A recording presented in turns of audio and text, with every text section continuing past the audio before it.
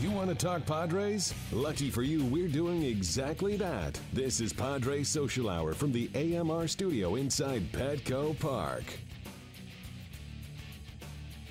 Welcome back to Padres Social Hour, and joining us now in the AMR studio, brought quite the crowd with him. Make some noise, everybody. For the man who's joining us now, James Blake. James, what's happening? How are you? Not much. Thanks for having me. Oh, it's a pleasure. Now, we're taping this on Wednesday. You're throwing the first pitch out on Wednesday's game, but this will air on Thursday. So we're going to know how you did on your first pitch, and we'll get to everything else that you're doing here in San Diego over the summer. But first things first, you nervous? How are you going to do on that first pitch out there? I'm a little nervous because my shoulder isn't what it used to be. I've thrown out first pitch before, and I felt like I used to have a little bit of heat, and now there's not a lot of heat there. So this one might be more of a lob, just so I don't embarrass myself. You're just gonna play it safe, and this one might be playing it a little safe, kind of laying up a little bit on this one. We'll see. Hey, as long as you just get it in the strike zone, the speed is not that important. Now, James Blake is here. He's a member of the San Diego Aviators, World Team Tennis. Season kicks off later this summer, July 31st, right? Yeah. So you get to call San Diego home for the season. You excited? I mean, yeah, I love it because San Diego is my new home. I just moved here last year and got to be a part of the San Diego Aviators last year, and now I want to continue being a part of it. So I get to be a part of opening night this time. Play against Stevie Johnson, Orange County, kind of our rivals. So hopefully I can get us a win on opening night. Should be a lot of fun, and I'm just happy to be doing something that's involving tennis and the community that I live in now. Now, for World Team Tennis, for people who may not be familiar with it, they see the name tennis and they probably think with Wimbledon going on now too, it's just that, but somewhere else. But it's very different from the rules to the structure to the people that are actually playing. Give us a quick little 411. So it's very different. One of the things that I love the most about it is you get the fans involved. You're used to hearing quiet please in tennis. You won't hear quiet please. Make as much noise as you want, have fun, and it's a team environment as opposed to normally you see just one person out there competing just for himself. You got a team, guys and girls all compete and all count equally. Billie Jean King's kind of brainchild, the one men and women counting the same. So you got men's singles, men's doubles, women's singles, women's doubles, and then a mixed doubles. The men and the women play together. So it's a lot of fun, and you got to count on your women teammates. The women got to count on the men, and it ends up being a lot of fun and a great atmosphere. And you bring the kids out; they can all scream and yell, and you don't need to worry about them speaking up at the wrong time. Is there any way that you approach your game differently?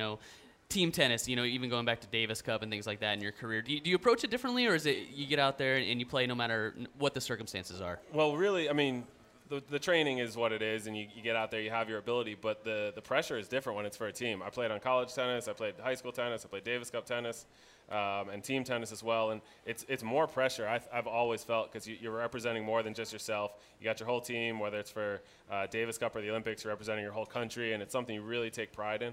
And team tennis is now I have a real home team, and I've always loved that, whether it's Davis Cup or college. When you have a home team and a home crowd, or when you're away and they're cheering against you, I've always loved that feeling, and it does add to the pressure, but it's fun. It's just like a team sport. Like out here in baseball, you got your fans that are going crazy every time you do something well at home, and then you go on the road and they hate everything you do well. But I've always loved that atmosphere. It's a lot of fun.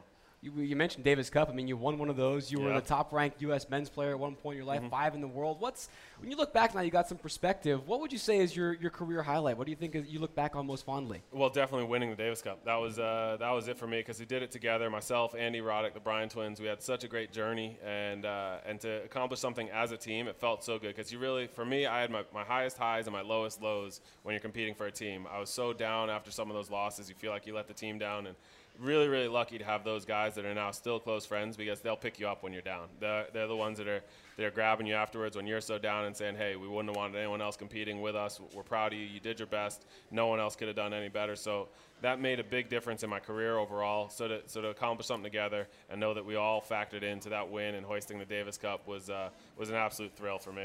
It's awesome. As we, a little more than a month away from the Rio Olympics, you were an Olympic athlete yourself. What was that experience like? I love the Olympics, and it just seems like one of the most incredible experiences you could possibly have. It really was for me. I love the Olympics. It was one of probably my second or third biggest moment of my career because I got to beat Roger Federer, who's #1 in the world, in my opinion, the greatest of all time. I beat him at the Beijing Olympics, and that was such a thrill. The Dream Team called me afterwards. I had signs on my door, and that's something you just don't expect. You had a normal tournament. If I'm playing in Cincinnati tournament and I beat Roger Federer, better. I come home, I got my mom calling me, I got my brother calling me, I got my coach calling me, and that's about it. Just my friends, not every other Olympian that was watching it and excited and putting signs up on your door. So that was a really cool experience to feel like you're a part of. And then just the whole atmosphere it's like you're back in college and you're eating in a cafeteria and you got, LeBron James going to McDonald's right next to you. And that's, it's pretty cool to see and to be a part of that environment. And so in Rio, I'm looking forward to seeing these guys compete. And they're not competing for points or prize money, but there's so much pride involved. And when you hear your country instead of your name, Advantage USA instead of Advantage Blake, it just adds so much to it. And I hope all the logistics work out in Rio, which sounds like it could be interesting, but once they get on the court, I'm expecting some great tennis and a lot of pride out of these players. Should be a fun couple of weeks down in Rio. Be a fun couple of weeks here in San Diego for you as well. We'll get the information in a bit, but quick, Wimbledon picks. Who's going to win it? Novak's going to win for the men. He's unstoppable right now, it looks like. And for the women, I would say Serena, but I'm going to go out on a limb and say Madison Keys. Madison Keys is playing unbelievable. She's just into the top 10, and I like the way she's playing. All right, awesome. And you can catch James Blake playing at the Omni La Costa Resort. You can get your tickets at SanDiegoAviators.com. And July 31st, home opener, right? July 31st, home opener. Come out and watch me play Stevie Johnson and the Orange County Breakers. Going down. Going down, that's for sure. James, thank you so much for taking the time. And retroactive good luck on the first pitch. We'll know how you did. Don't forget, so no pressure. That's James Blake. Thanks for swinging by. And thanks to all you guys for stopping by, too. We're back with some more Padres Social Hour right after this. Broadcasting from the Western Metal Supply Company building, you've got Padres Social Hour. And don't go anywhere. We'll be back with more right after this.